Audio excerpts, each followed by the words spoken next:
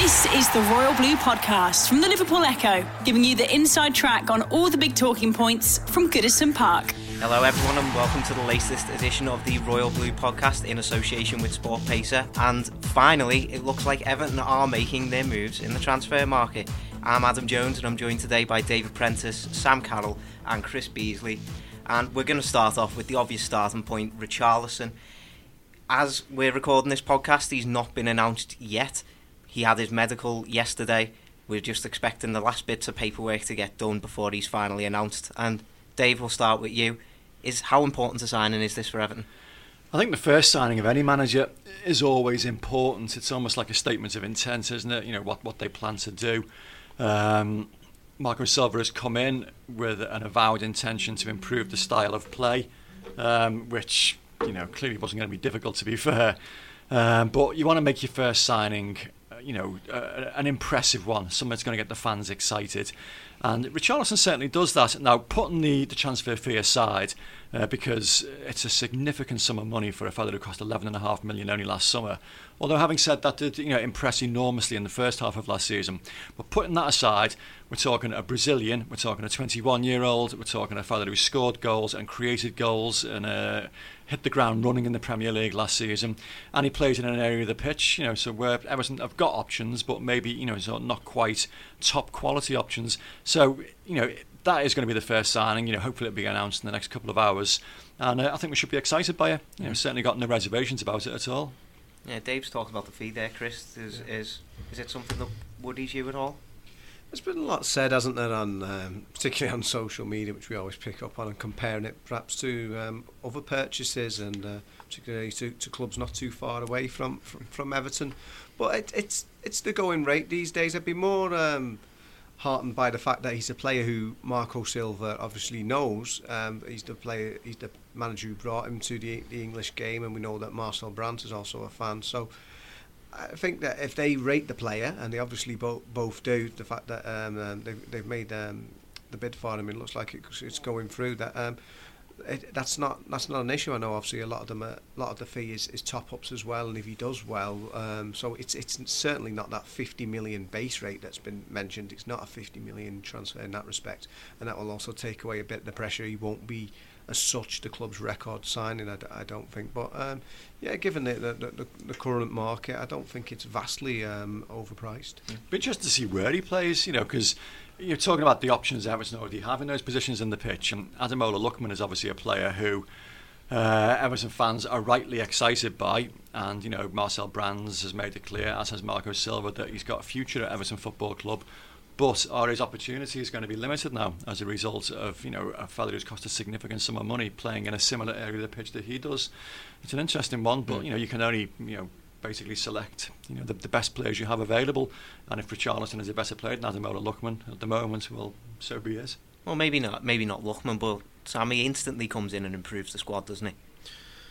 Yeah, I think you talk about improving the squad, but when you spend that amount of money on a player, obviously he kind of does have to go into the starting lineup at some point or other. So it'll be a nice headache to have, won't it? I think that the future of Bolasie still up in the air, Morales, and even to a certain extent Lookman, depending on what the club and what Lookman himself wants to do. So as Dave says, it's someone coming in. We've got options in those positions, but hopefully Richarlison will be the little step up in quality that we were lacking at times last season. I think Bolasie struggled a little bit when he came back from injury, whether that was through being rusty, out of form, trying too hard, or a mix of the three. Obviously, every Evertonian knows about Kevin Morales' struggles. Walcott looked good at times, but similar to what he was like at Arsenal, where I think he flitted in and out of games. So, if Richarlison can kind of package all of those kind of players together into some kind of super winger, maybe that's fine. But as Dave says, that they've waited, Brands and Silva. Brands who wanted Richarlison at PSV, Silva who got the best out of him in the first half of the season at Watford. I think we all remember the angry emoji tweet that Richarlison put out when he was sacked, and that kind of coincided with a loss in form. So I think it's quite clear to maybe point out why that happened. So they've waited. This seems to be the man that they want. And as Dave says, you don't look at the transfer fee, look at the kind of the age. He's got skills, he works hard, he draws fouls. I think he was the most foul player in the Premier League last season. So it's an exciting first sign. I mean, a couple of years ago, if you would have said Everton will be splashing 35, 40 million pounds on 21-year-olds, you would have been laughing your head off. So I think you've just got to look at the positive side. And you've, like all new managers and director of footballs do get, I think there's a little bit of leeway for them here to kind of experiment with this one, and hopefully it comes off for them. I mean, as you mentioned there, he had a really good start to the season. I think he raced quite quickly to 5 goals and 4 assists in the Premier League, making a step up from Brazil, which is no easy task, having played almost consistently for about 18 months, I think it was. It wasn't so long ago that he was widely thought of as one of the best young stars in the Premier League, and that was all under Marco Silva. So, Chris, do you think it's maybe key to this move how well he obviously fits into Marco Silva's system? Definitely, like we said, it was Silva who got the best out of him last season. Obviously, there was a big falling off period, both from Watford and Richarlison, and that obviously coincided with the parting of the ways with Silva. But all his best football to date in England has been under Silva. So if there's anyone who's going to bring the best out of him, it will hopefully be the Everton manager. Tell you what, looking at our track record of the wingers over the last few years as well, he's not got a great deal to do to shine. Thinking of the likes of McGeady, Christian Atsu, Aaron Lennon maybe, sort of up and down. We've not done great in the transfer market with wide players in recent seasons. I'll leave Theo Walcott out of that because take the point that he does flit in and out of games. Balassi. But, Balassi as well, although injury I suppose could be contributory factor in that one. But we've not got one that's absolutely come in and sort of grabbed a game by the scruff of the neck for. I'm trying to think of one, to be honest. Don't want to go as far back as Andrei Kanchelskis, but I'm sure they've been better since then. But it's an area we've not done well in the transfer market for some time. So fingers crossed this one does come off well. On the theme of Brazilians as well, I think the first Brazilian I remember every time was Rodrigo. Or the David Moyes. I remember his free kick at Manchester City. Still the worst free kick I've ever seen in my life. When it went out for a throw in, you see him running up and think a Brazilian taking a free kick for Everton, and it went out for a throw. But again, injury. I think he did his cruise shits, didn't he, in a training exercise or training accident. And Anderson Silva and Joe, are they the only 3 Evertonian Brazilians then? I think you're right. Anderson played about 2 minutes at the end of one game at Goodison, and Joe played plenty and hit the ground running. To be fair to him, did start very, very well, and then he had a few disciplinary issues, didn't he? Went off the boil quite quickly. But with our South American signings per se haven't been brilliant. So. Yeah. Well, it's been something that's been mooted, hasn't it, this summer, the fact that they were deliberately going to go out and perhaps look at that South American market a bit more. I mean, this less so because he's a player who's coming from another Premier League club.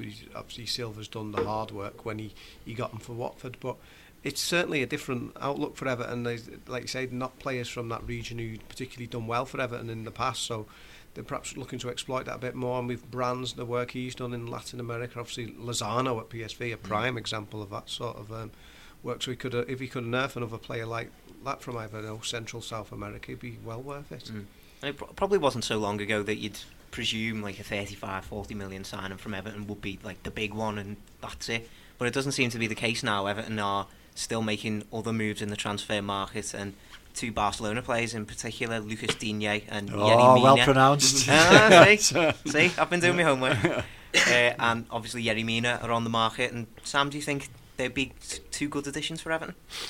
I do, but I think as you said, I think something that David Moyes never had, but Roberto Martinez when he signed Romelu Lukaku, Koeman throughout his reign, and now Silva and Brands are going to have his spending this money brings that weight of expectation. You're seeing the screw really turn on Martinez when he was allowed to go out and buy that striker, which Moyes somewhat hysterically then said he'd have won the league if he'd have been allowed 28 million to sign a striker with. But obviously when Lukaku was brought in, that was when fans really started to expect more from Martinez.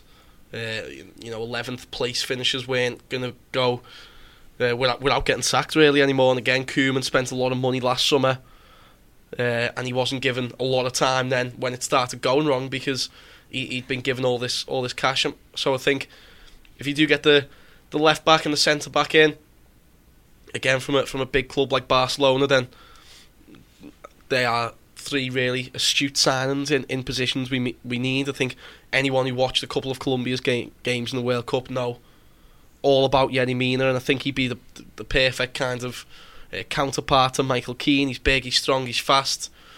But Brandon Silva, I think, will be as aware as we are, as Evertonians, that they've got to hit the ground running at some point, haven't they? I mean, the opening fixture list isn't as daunting as Koeman was given last season, but you bring these players in, as Adam's saying, for all that money.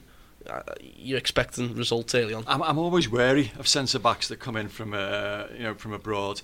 We've seen it so many times in the past where centre backs with a great reputation have pitched up at Goodison and been absolutely disastrous. I'm not going to list them all, but there's a large number. Now Yerry Mina was very, very widely praised for his spell in South America, and he seems to have had a few moments in Barcelona, struggled a little bit. The fact that they're willing to let him go so soon after he arrived, doesn't speak volumes. But like you say, his World Cup performances were solid. He's clearly a threat, in the opposition penalty area. But you can say the same about Funes Mori. So you just want to, keep your powder dry a little bit on that and see how the guy settles in. They'll have done the homework, they'll have done the due diligence on him, and they're going to spend a significant sum of money on him. They'll obviously expect him to hit the ground running. But the Premier League is such a different league, to playing abroad, and the intensity of it seems to be different to anywhere else in Europe. So we'll have to wait and see. Lucas Digne, yes, I was doing the YouTube search as well. Looks like a player who could fit into the Premier League quite quickly. He plays a very high tempo, high pressing style, which is why Barcelona bought him. I think he's basically seen as a stand-in for Jordi Alba, which is great in anybody's book. And Marco Silva wants to bring in that kind of style at Everton, pressing high up the pitch. So he looks like a player, suited to come straight in. But again, these two are still players that haven't been signed yet. Everton are trying to get deals over the line for them.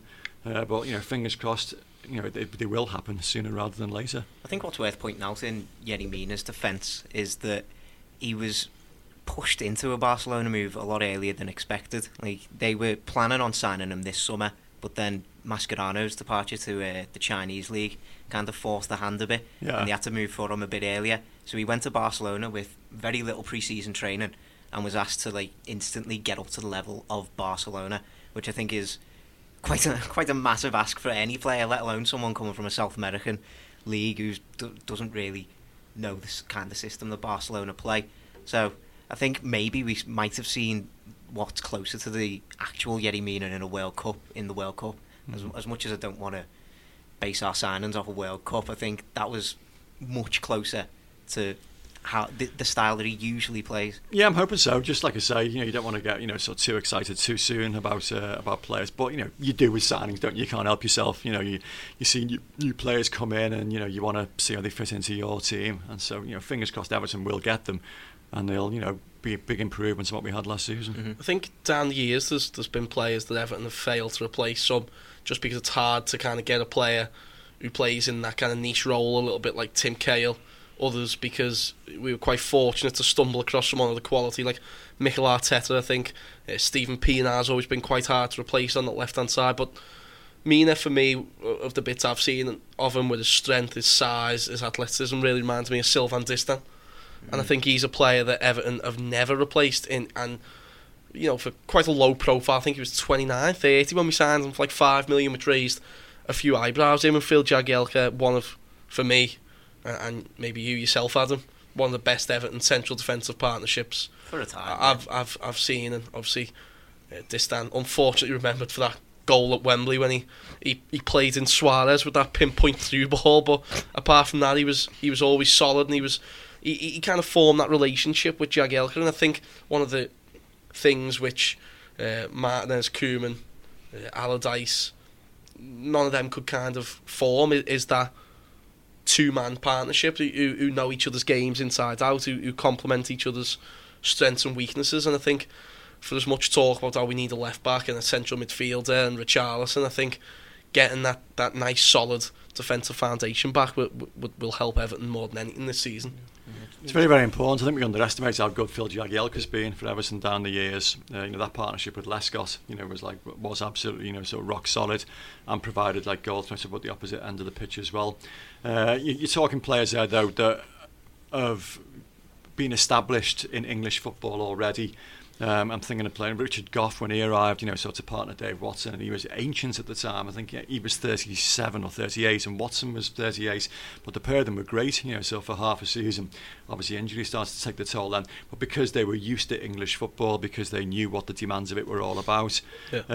Michael Keane, you could argue, was absolutely used to the demands of English football, and has found it a little bit of a struggle to settle in, but hopefully will be much improved because of the experience of his first season at Goodison Park. I don't subscribe to this, social media, witch hunt against him at the moment. For his performance the other night against Porto, he was okay. I didn't think there was any major issue with his performance. There was a high line that was caught out playing an offside trap, and the Porto took advantage of it. But I didn't see any major howlers from him. But people get a bit carried away, don't they? So early doors when there's no signings being made just yet, and starting to pick holes in things. Fingers crossed he can have a decent season. Well, Phil, who was actually out in the game, Phil Kirkbride out in Portugal, he was very complimentary of Keane's performance. The one thing to say about Keane is he tends to have played his best football, we're talking about partnerships, alongside Phil Jagielka when Jags has been there alongside him. So on the one hand, that's good that they've built up that understanding, but surely Everton are going to want to have to phase Jags out this next 12 months or so, and that's the reason why Yerry Mina has been touted about. So you have to hope that he could obviously build a partnership with a new player like that, but maybe Mina's style play will actually be more suited to the Premier League than Barcelona, like Adam was saying. So that highly technical style at Barcelona, and if he is more of an athlete, more of a big unit there, for want of a better word, at the back, perhaps England would be better suited for him. Funny enough, I was talking to a friend of mine who's a Burnley supporter when Everton signed Michael Keane, and he loved him. He thought he was a really good player. He says, but he does need a vocal, dominant centre half alongside him, and he will perform better, when that's the case. Now, Yerry Mina, you'd imagine would be physical and be dominant. Whether he's going to be vocal would be difficult, given he might have language issues. So, would he be an ideal partner for Michael Keane? Who knows? I mean, that's what Marco Silva and Marcel Brands would have looked into. Doesn't just have to be the centre half, though, does it? I mean, if he's got Pickford, who we all seen in the World Cup, very vocal, managed to get caught swearing at other players 20 times, and you've got Leighton Baines and Seamus Coleman either side, and they should still be able to say, surely, shouldn't they? And talk to Keane. Yeah, absolutely. Yeah, I mean, Seamus Coleman's arguably a captain in waiting. He's very, very vocal. Bainesy, experienced. I think he's more of a, leads by example rather than, by what he says on the pitch. But time will tell.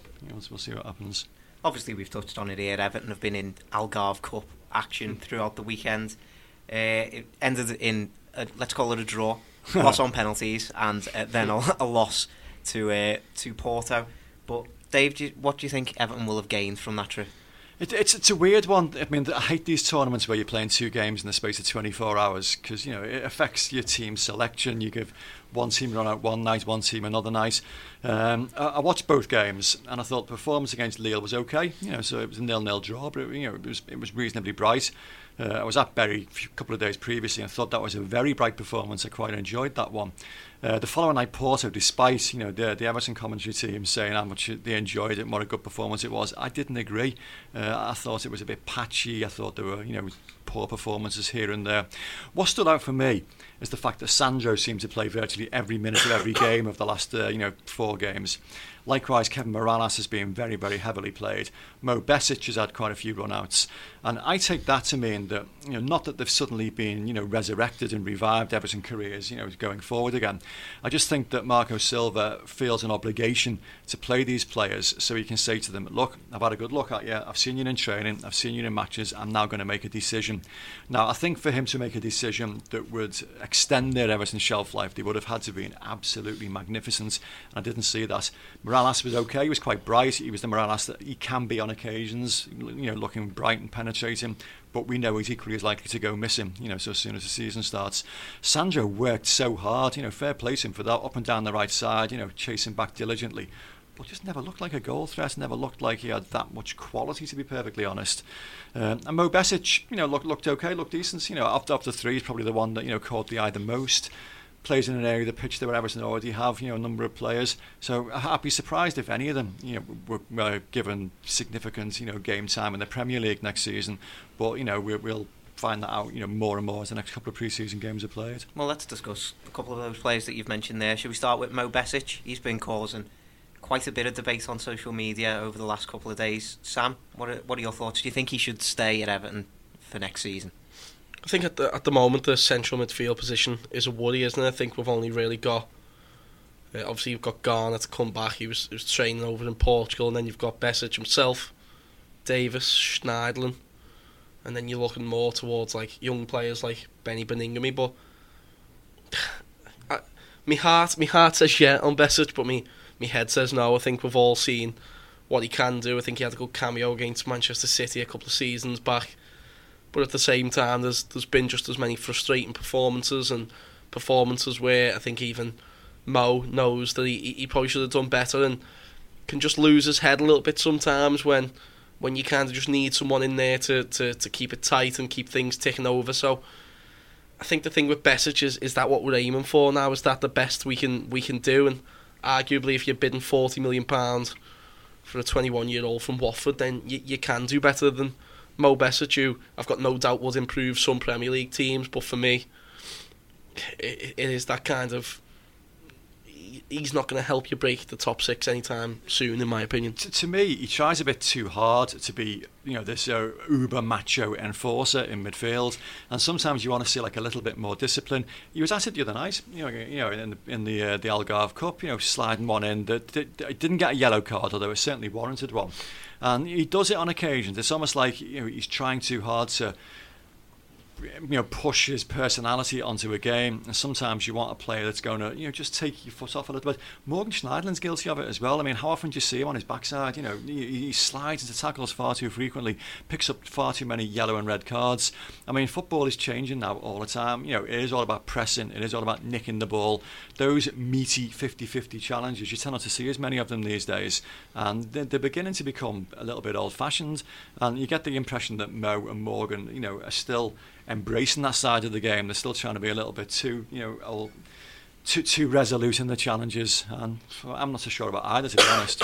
I mean, playing devil's advocate a little bit, I think the Algarve Cup made quite clear that if Schneiderlin's not going to be playing in that number 6 role that Marco Silva's made quite important, it looks like it's going to be Mo Besic for the minute at least. And Chris, do you think that makes his position a bit more important in the squad? Can Everton afford to let him go if he's the backup for Morgan Schneiderlin?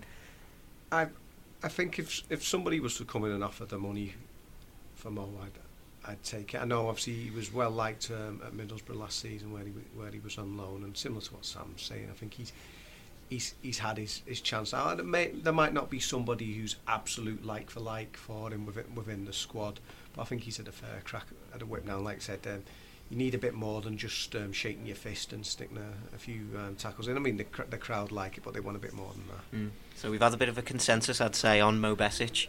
Now, Sandro Ramirez, I got involved in quite a big discussion, like personally, on social media about Sandro Ramirez. Just wondering if I could get your thoughts, Chris, first. Like, yeah. What do you reckon? Like Dave's saying, he's obviously being given these minutes so the manager can say, well, yeah, I've given you this chance now, this opportunity, but unfortunately it feels like it's just not going to happen for him. It's a shame, really. I mean, he had that great season, which obviously earned it, his move to Goodison Park, and everyone thought it was a great bargain buy of the summer, given that the relatively modest transfer fee, but counterbalance to that, he's obviously on big wages, and I think that's part of the problem why they've struggled to shift him. So unfortunately, I think it'd be time to move on if, like so many of these players, like Morales and the other high earners, you can find somebody who's prepared to take him on those. But Sam, arguably, you'd have to say Sandro's been putting in his best performances in an Everton shirt this pre-season, hasn't he? He has, but it's a very kind of...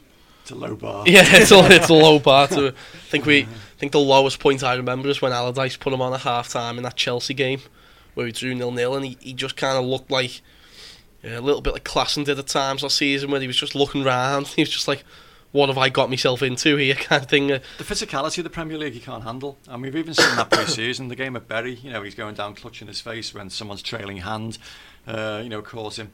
and very nearly scored from it. And everybody else carried on, he didn't. You can get away with that in Spain. In other countries, not in the Premier League. And I think that's the problem. If he could back that up with some kind of substance and kind of get some goals and create things, but as Dave said, he hasn't. You can have all the hard work that you want, but then, as we were saying about Besic, is that what you're aiming for? Simon Davis worked hard on the right, Mark Pembridge worked hard on the right. And Maradona, you're dissing him. And these lads obviously weren't on anywhere near £120,000 a week, but that is the kind of crux of the argument, whether Silva wants to use Sandro next season.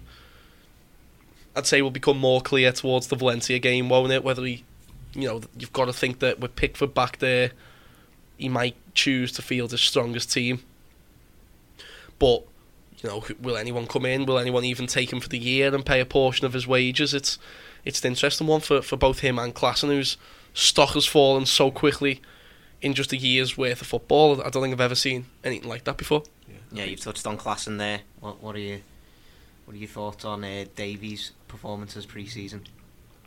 Just thought that he's one of the ones who can hopefully can get better and keep improving, unlike so many of these other players. I think that's the problem. What are Everton going to do in regards to, can they get anyone to take them on? Whereas Tom Davies obviously is a player who's, he got the armband for a few minutes the other night. I mean, that was it was only a pre-season game and it was only for a few minutes, but I think that was an important gesture there that the new manager gave him. That I think he's obviously, like he's admitted himself, he's still very much a raw player, and he's all about that, the energy and playing off the cuff in many respects. But no, I think that he's one who can certainly improve and hopefully get a good season out of him. I'd much rather have him than one of these high earners who I think have had their chance and aren't going to cut it. Mm-hmm.